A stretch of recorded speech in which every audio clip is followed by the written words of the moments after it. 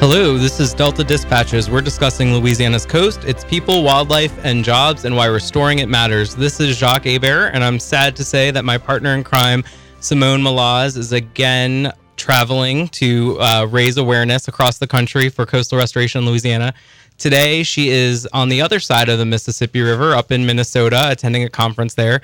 So we miss her, but it has been a very busy news day for the coast and for the Coastal Master Plan. In fact, earlier today, the Senate Natural Resources Committee heard the master plan and they approved it, sending it to the full Senate floor for a vote, after which point it will then go to the House. So I want to remind everyone there's still a lot of time to go to MississippiRiverDelta.org and take action. Tell your legislators that you support the master plan, give them feedback, and we'll keep you posted as the master plan continues to move through the legislature. But I'm really excited. As much as I miss Simone, I have a great group of guests with me today. Team of journalists who are at the forefront, literally, of covering Louisiana's land loss crisis. Some of these journalists working on the coastal and environmental team for the Times-Picayune, and these include Mark Schleifstein, Sarah Sneath, and Tristan Barrick. In January of this year, the Times-Picayune announced it was creating or expanding a Louisiana coastal reporting team dedicated to in-depth coverage of the state's ongoing devastating land loss. Teams led by Mark Schleifstein and news editor Drew Broach.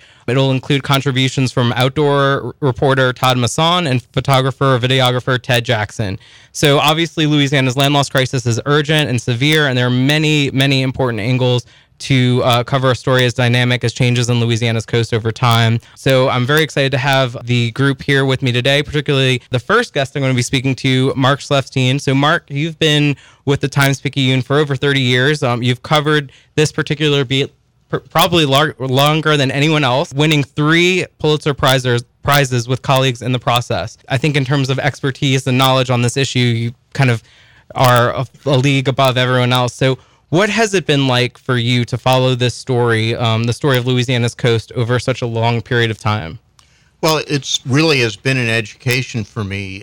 It's sort of like a continuing college course. Every day I come in and find out that I'm learning something new about what is happening to the coast and about what we can do to try to change some of the things that have been happening. So if you had to take a step back today to kind of see where we are as it relates to our land loss crisis and the efforts we're trying to undertake at the state level and other levels to address it, how would you define this current moment in time? We're on the precipice of beginning the process of attempting to reduce the amount of damage on the coast. That's really where we are. We've gone beyond the process of identifying what the problems are and beyond the process of trying to figure out key ways of trying to respond to it. Now we're at that point where we know what we need to do. We do actually have some money. The silver lining to the very black cloud of BP has been that the state's got at least $10 billion that it knows what to do with for the first 15 years of the master plan process moving forward from today. And so the state's already begun building some of those projects and knows what it can do and is learning fairly quickly about how to monitor these things and figure out what works and what doesn't as they move forward. Right. So we're kind of in a critical moment, kind of midway through this, I guess. We haven't necessarily solved it, and it's not getting any better. We're at the beginning of the restoration stage, Okay. really in the early stages of that.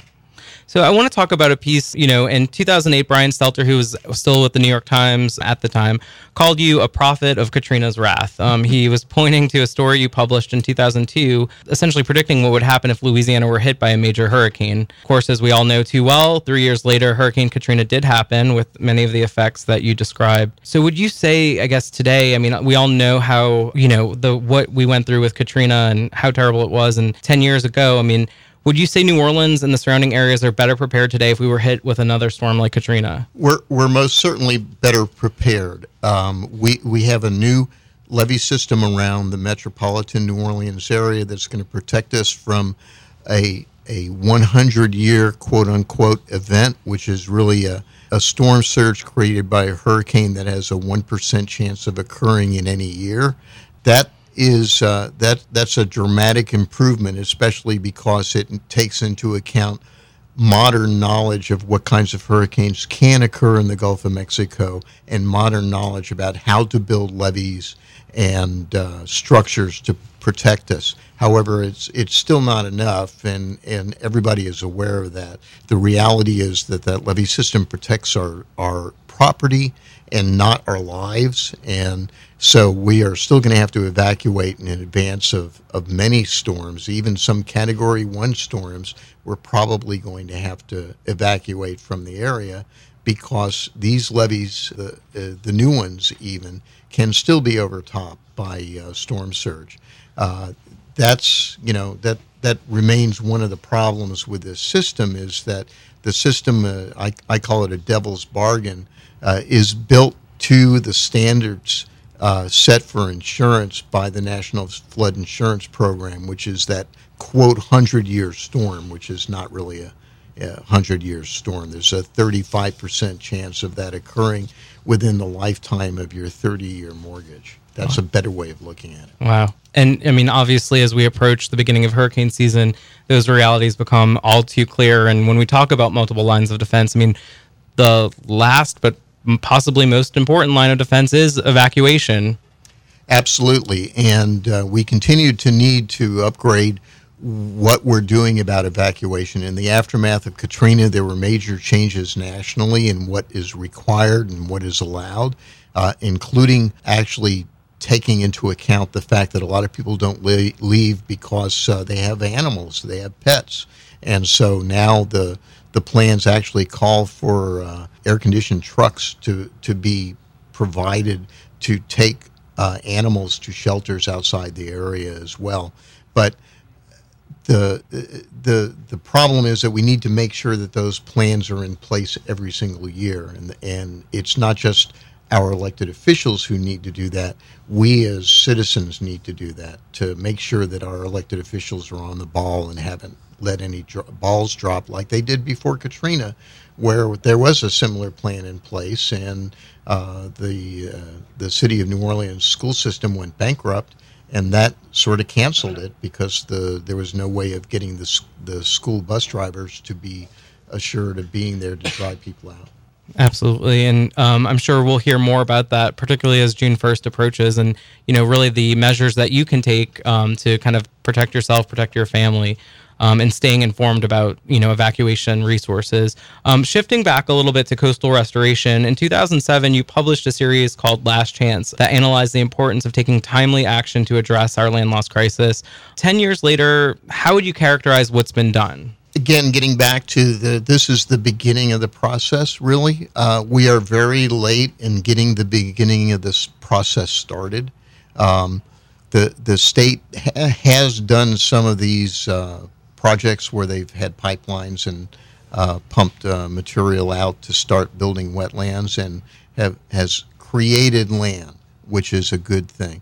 But the big projects, the sediment diversion projects that would be built that then can, in perpetuity, continue to provide access to the sediment that the river carries, we're still 5 or 6 years away from the completion of those projects, if that early, and that remains a problem. It's getting late. The other problem is that I see is that even in 2007, when we did that series, the amount of sea level rise that we were looking at then is not as much as you can expect to see, and we're now a lot closer to 2010. I mean to 2100. So we're going to have to look at how that sea level rise is going to happen during the rest of this century. Absolutely. And a lot of kind of what has happened in that time as it relates to sea level rise and, the plans for the future as it relates to sediment diversion are somewhat tied up in what's happening now with the 2017 master plan and then moving that forward. I want to ask for your assessment about that after the break. And I also want to talk a little bit more about this newly expanded coastal reporting team and actually interview and introduce to our audience some of your new reporters. I know you're probably really excited to have them on board. Sure am. All right. Well, thank you so much for listening. This is Jacques Hebert, and this is Delta Dispatches. I'm here with Mark Schlefstein and the rest of the Coastal and Environmental Reporting team from the Times-Picayune. We will be with you back after the break.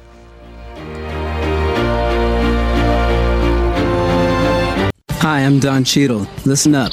I want to talk to you about something important, the Environmental Defense Fund. EDF isn't like some of the other environmental groups. EDF works together with those on both sides of the issue. Despite all the fighting in Washington, EDF has found ways for both parties to support real progress that has made our air and water cleaner and the products in our homes safer. So not only can our planet prosper, so can our future. Go to edf.org to see how you can help.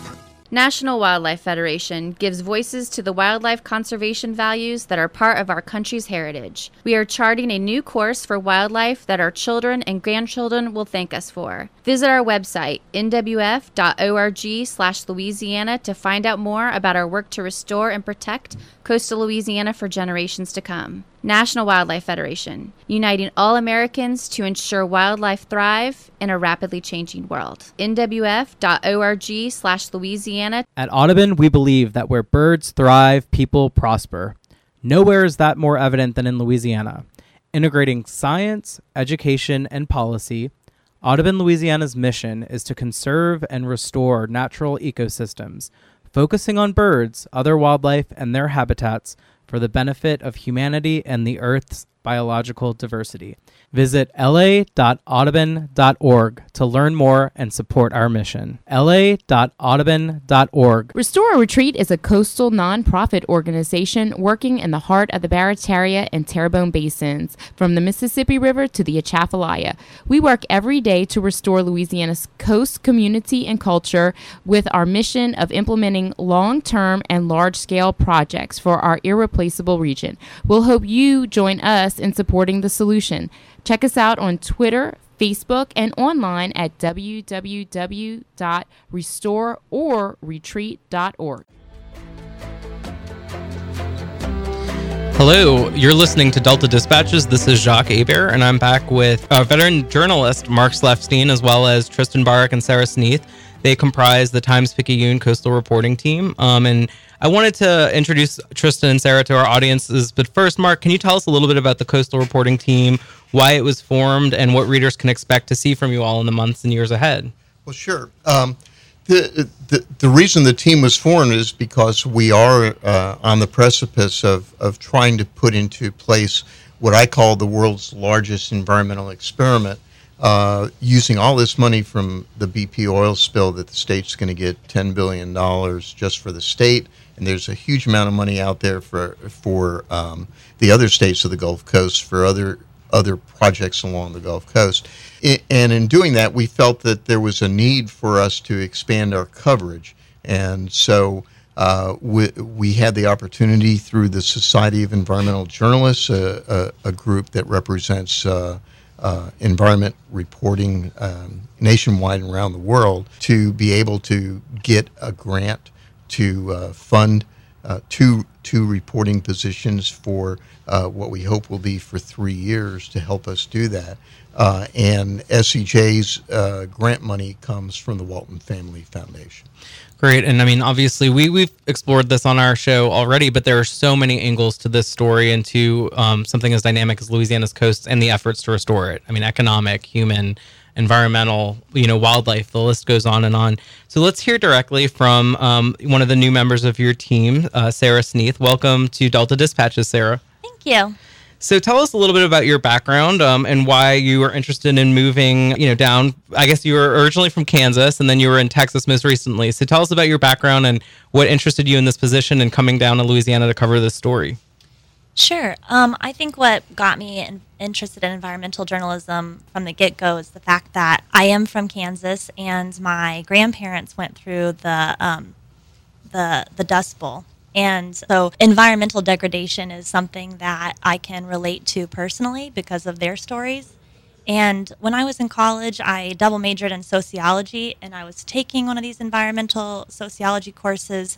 And in doing so, I realized that, environmental stories are, like you kind of just hit on, they're public health, they're, infrastructure, they They have to do with environmental injustices like environmental racism.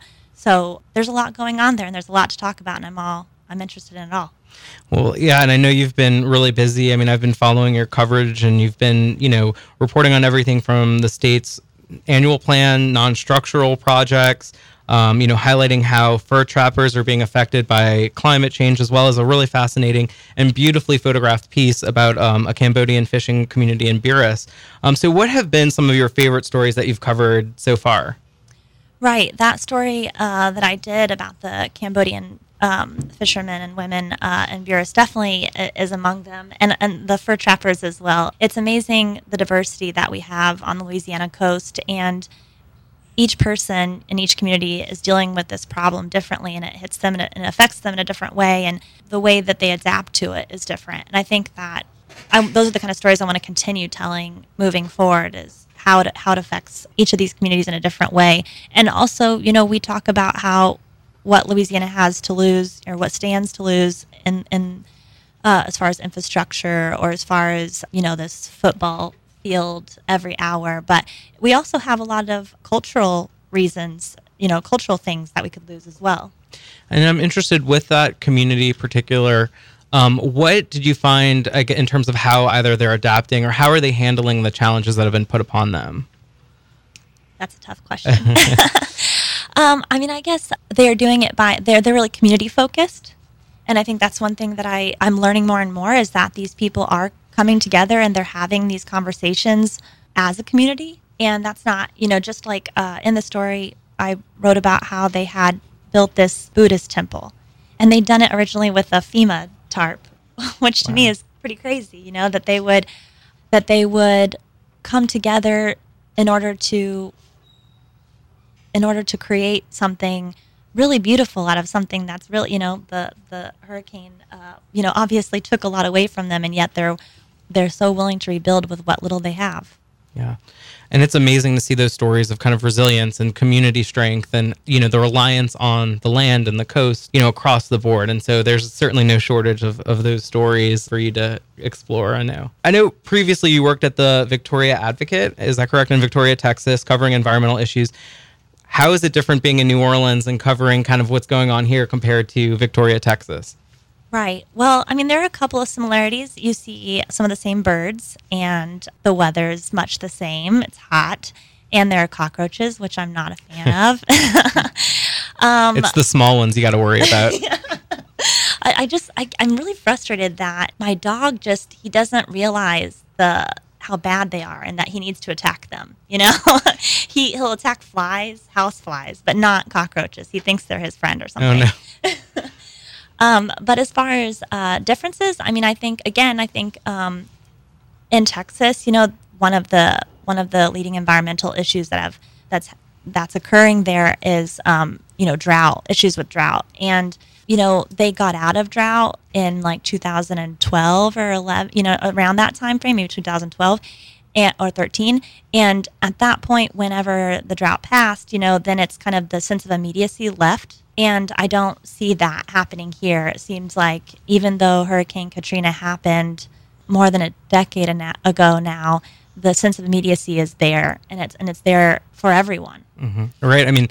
Not only because of hurricanes, but because of how bad kind of this land loss crisis is and how vulnerable we are. We're constantly living on the precipice of a threat, right? And so I'm curious, beyond kind of our enormous and prolific insect community, what have you found most surprising since you've been here working on the Coastal Beat? Again, it's just the sense of urgency and how everybody wants to tell that story. They are a part of that story. They acknowledge that they're a part of that story. They're very much wanting to have their voice heard, and I think that's what we're here for. Great. So I know you went on a coastal flyover yesterday, kind of over New Orleans, as well as down the river, seeing kind of both the land loss as well as restoration that's happened. Can you tell us a little bit about what that experience was like? Did you learn anything new? Oh, yeah. Yeah, that experience was amazing. I think that, like, when you look at a map, that New Orleans is really close to the coast, but like I've driven to Buras and it takes a long time, driving to some of these coastal communities takes a little bit of time, and not a lot, like an hour, which by Texas standards isn't much, by the way, but I think it showed like how really this is one big system, and how what happens with a levee, if someone builds a levee, how it affects the whole system. You can really tell that it's all interconnected. Right. You see the pieces and how they fit together and how important each piece is. So we're about to head into a break, but first, please tell our listeners all the details of where they can follow you, where they can get your reporting, Twitter handle, all of that. Oh, thanks. At Sarah Sneath is my Twitter handle, and NOLA.com is where you can find all of our stories. Great. Well, we are here with the amazing coastal reporting team at the Times-Picayune. You're listening to Delta Dispatches, and we'll be right back after the break.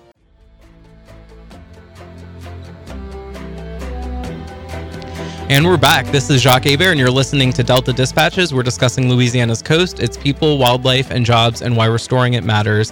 Today, we're lucky to be joined by the new Louisiana Coastal Reporting team from the Times-Picayune. Earlier, we spoke with veteran journalist Mark Schleifstein, as well as Sarah Sneath. And now, last but certainly not least, we're excited to welcome to the show Tristan Barrick. Welcome, Tristan. Thanks. So tell us a little bit about yourself. Well, I'm from Bremerton, Washington, and I've been, for the last 10 years, working for my kind of hometown newspaper, most recently covering environment and outdoors. Great. And, you, as you mentioned, you were at the Kitsap Sun in Washington. Maybe other than the cockroaches, what has the transition to South Louisiana been like for you? It's actually been surprisingly smooth. The people here are really friendly. I mean, as soon as we moved into our new house, we had like 5 or 6 neighbors coming out of their house and welcoming us. So it's been actually really smooth. Great. And, we're not quite at the height of the summer heat yet, so you've still got that to prepare for. Yeah, I think we came at the perfect time. Like the way springs are here, it's a lot like summers in Washington, and everybody's really warning us that it's going to get a lot worse, and we may want to move. Well, once you make it through one summer, you can make it through all, hopefully, and air conditioning is always a friend. So you've also been really busy in your new role, covering everything from this invasive insect that's destroying Rosia cane in the Birdsfoot Delta, to sediment diversions, to subsidence, to how restoration has benefited birds. We went out to Elmer's Island recently and saw that directly. So what have been some of your favorite stories that you've covered so far? And you won't offend me if you don't say the Audubon Barrier Island bird story. That was a good story.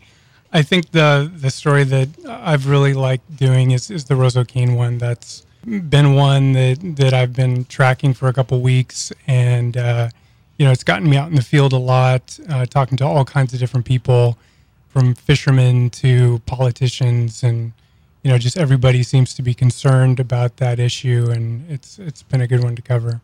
So for our listeners who may not be familiar fully with what's going on, can you give us kind of a summary of both what's happening in terms of the Rosia cane, and then also what's being done to address it, if anything, at this point?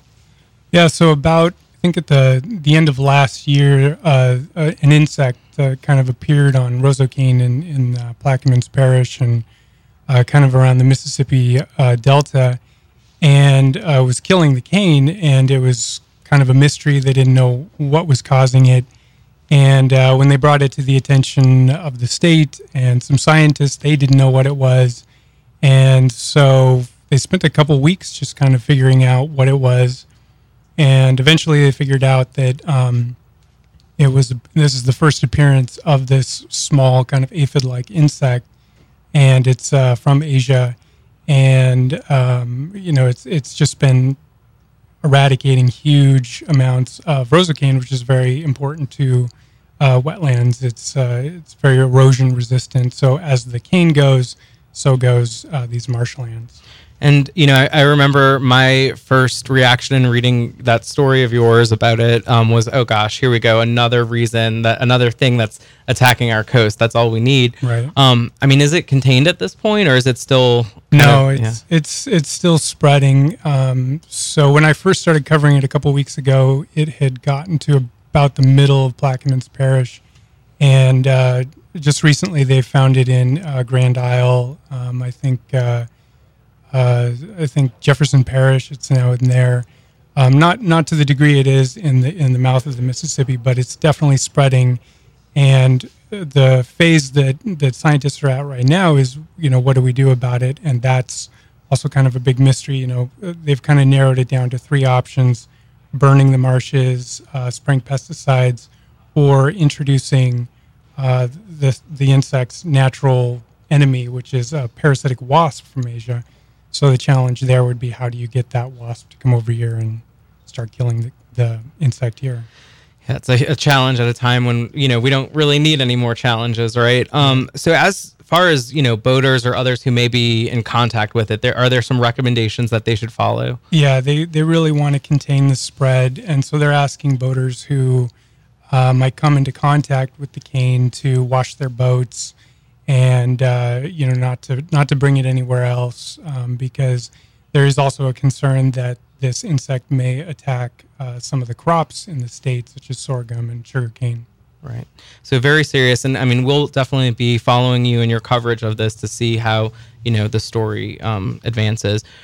So shifting back to some of your previous reporting, I know when you were in Washington, you were on the front lines covering wildfires in a really powerful multimedia piece called Call of the Wildfire. So tell us a little bit about that piece, but also how does covering kind of a really extensive, disaster like that compare to, where we are now, where it's a little bit of a slower but no less severe and urgent crisis?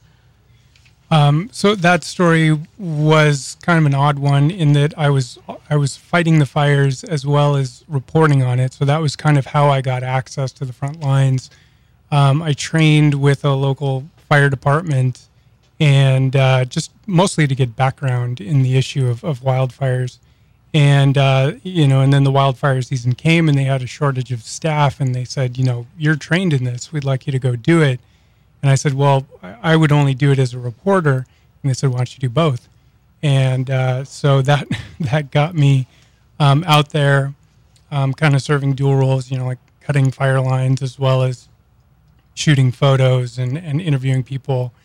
And it was quite an experience. It was a bit terrifying and very interesting and very long days, 14, 16-hour days. So, yeah, it was quite an experience. Wow. And, in terms of, your kind of being here, I know you've been doing a lot of pieces that are kind of explainer pieces, right? What is a sediment diversion? What is a freshwater diversion? What is dredging? A lot of these terms that the folks that are in the business or know about coastal issues use interchangeably, and we probably use them a lot on this show.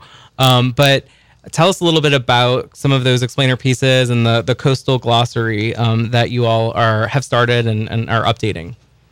Yeah, it's something that, I think as you cover an issue, you might kind of gloss over certain terms or just use them very loosely and not really realize, other people are not tracking this issue as closely as you are. So we wanted to kind of take a step back and sort of define these terms that we use so often. And, it's been, I think, helpful even for Sarah and I. These are new issues to us. Washington State, we don't have sediment diversions. We don't do a lot of dredging. So, it was an education for us as well. Great. And folks can see the glossary and as it's updated on NOLA.com. Is that correct? Yeah, we've got kind of like a list of them now on one page, and we're going to kind of continue to update it as time goes on. Great. Well, I want to ask you as well, you've been kind of in this role for several months now. What have you found most surprising, or what have you learned kind of that's really kind of stood out for you in your time reporting this beat? I've been pretty amazed at how the people understand the issue of coastal erosion. No matter where you go, from shrimpers and fishermen to the politicians, everybody understands it's a huge issue. It's a crisis. Everybody can see the effects. Whereas in Washington State, I feel like the issues, the environmental issues, are not so in your face. They're not so immediate. They're not an immediate crisis. So it's a little bit more in theory, but here it's right in your face. You had an opportunity to go up on a coastal flyover yesterday, and most people, can't see that firsthand. They don't understand, that whether they're living behind levees or they just aren't able to see kind of from a bird's eye view what's going on. So what was that experience like for you? It was great. I've been down Plaquemines Parish a couple times now, and from the road, it appears very narrow, and you don't know that there's much to it. But once you get in the air, you see this just huge fan of marshes and wetlands that fan out from it. And so kind of the grandness of the land was really apparent in that flight. Great. And we're about to head into a break, but I also want to ask you, where can people follow you? What's your Twitter handle? Where can they find your reporting? All of that stuff. Twitter is Tristan Bowrick, TristanBaurick, and stories are at NOLA.com. Great. And so, we are speaking with the New Orleans Times-Picayune coastal reporting team. Sarah actually had to jet out to deal with a bike issue, but we were really grateful for her being on. As a reminder, you can follow her at Sarah Sneath, Sneath, and keep tabs on her reporting at NOLA.com. After the break, we'll close out with Mark and Tristan and ask them some final questions. You're listening to Delta Dispatches. Hello, you're listening to Delta Dispatches. This is Jacques Hebert, and I'm back with our guests from the Times-Picayune, NOLA.com coastal reporting team. As I mentioned before the break, Sarah Sneath had to jet out, but you can be sure to follow her on Twitter at Sarah Sneath, Sneath. And I'm lucky to have Mark Schleifstein and Tristan Bowrick, who have stayed on for our last segment. So Mark and Tristan, I have to ask this question. Simone and I like to keep it fun, and she'd probably yell at me if I didn't ask a fun question. So I don't want to disappoint her or our listeners. So our fun question of the week is, what is your favorite snowball flavor? I've had one so far, and it was at Hanson's, and I would say it's my favorite. It was really good. It was chocolate and condensed milk and the Banana Foster. Wow. Yeah. That really sounds good. amazing. I'm old school, Dreamsicle. There you go. And, snowballs are another key to surviving the New Orleans summer. So I hope you get to have a lot more, Tristan. So this is a question more for Tristan, but I mean, Mark, please feel free to chime in as well. As journalists who previously were working outside of Louisiana and you're now here covering the story, how do you think the story is being covered on a national level? I mean, are there certain misconceptions? Do you think the urgency and severity of our land loss crisis receives the attention that it deserves? So I'm actually on the board of the Society of Environmental Journalists and have been involved with them for 25 years and 27 years. That's how long they've existed. It really is hard until you get down here and see what's going on to understand the reality of the land loss issue that we're facing and the risk. I mean, one of the things that has increased awareness nationwide was Hurricane Sandy, which did bring up close the same issues that we've been facing to New York City and New Jersey and other locations like that. So that has sort of raised awareness. And then sea level rise also is becoming increasingly a problem that people are having to deal with. When you're on Miami Beach and water is popping up from the sewers every other day because of high tides, you start wondering what's going on, and that sort of helps people understand what's happening over here as well. And I know, I mean, we talk a lot about kind of the work that we're doing down here being a model for other places that are, facing sea level rise, climate change, or will in the years ahead. I mean, do you see people, across the country and across the globe looking to Louisiana and what we're doing here as something that they might need to implement at some point? Yeah, I've actually, post-Katrina had the opportunity of speaking overseas in 3 different locations, Monterrey, Mexico, where I was on a panel with hurricane officials from Cuba and other places in South America and Central America, and that was a key issue. In Stockholm, was able to talk with reporters from Europe about issues involving climate change and how Louisiana, what they were facing, how we were sort of a canary in the coal mine, so to speak. And also in Istanbul, was able to had an audience with the Patriarch of the Eastern Orthodox Church, who's known as the Green Pope, and he was so interested in the issues involving South Louisiana that he actually brought his annual Religion, Science, and Environment Conference to New Orleans back in, I think it was 2009, to talk about coastal erosion issues. So it is an issue that's seen around the world. We're also seeing similar sorts of things going on in areas like the Mekong Delta. Right. So there is, that spotlight in some ways on us and how effective we're going to be at addressing this crisis. That brings me to another recently announced exciting venture, which I know we can't go into in too great of detail, but you all posted kind of an article just at least announcing it. So could you tell us a little bit about this partnership in terms of what has been announced so far? Sure.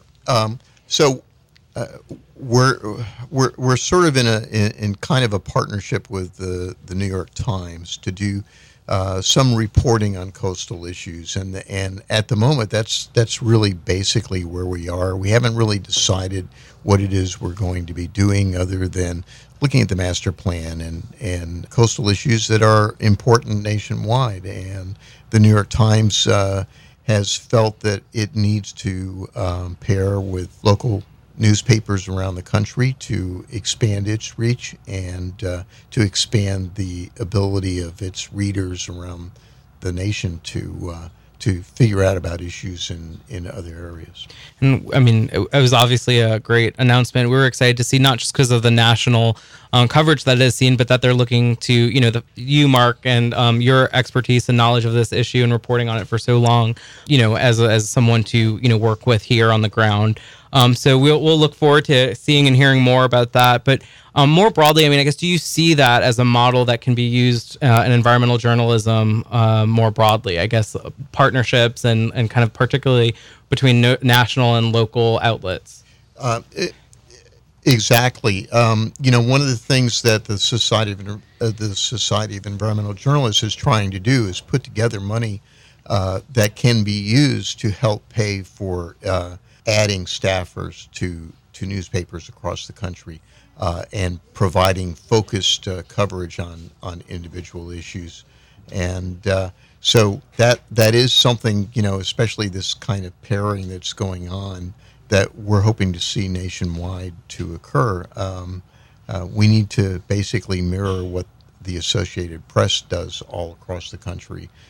They have a great history of dealing with covering environmental issues across the nation and then providing that information to us or picking up local reporting where their member stations are and member newspapers are.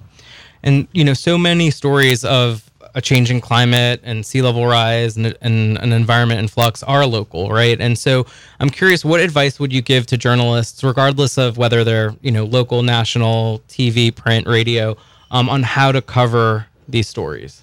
Talk to people who are looking in their backyards at what's happening to them is the first step. And then going to the local universities and the local agencies that are involved in dealing with those kinds of issues. It's pretty easy to figure that out. Great. And so one last time, can you tell us where people can go to follow your reporting, follow your team's reporting, Twitter handles, all of that?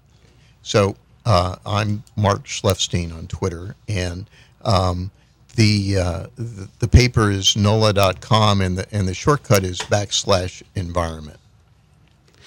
Great. And also, thank you, Tristan, for being on. And one more time, your Twitter handle. Twitter is Tristan Baurick, TristanBaurick. Great. Well, I just want to thank so much Mark Slefstein, Tristan Barrick, and Sarah Sneath for taking the time out of their busy, day and their reporting to come and be on the show, talk about, the expanded New Orleans coastal partnership, coastal reporting team, as well as this exciting partnership that we hope to hear a little bit more about in the future.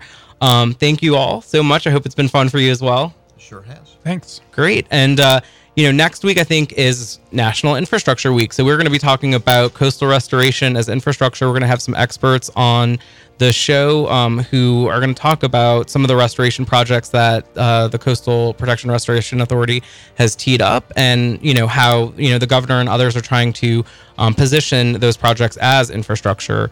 Hopefully I'll have my guest or my co-host back, Simone Malaz, from Minnesota after a really successful trip.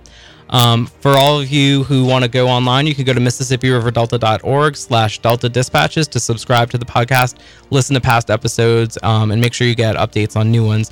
This has been Delta Dispatches, and this is Jacques Hebert. Thanks, and have a great week.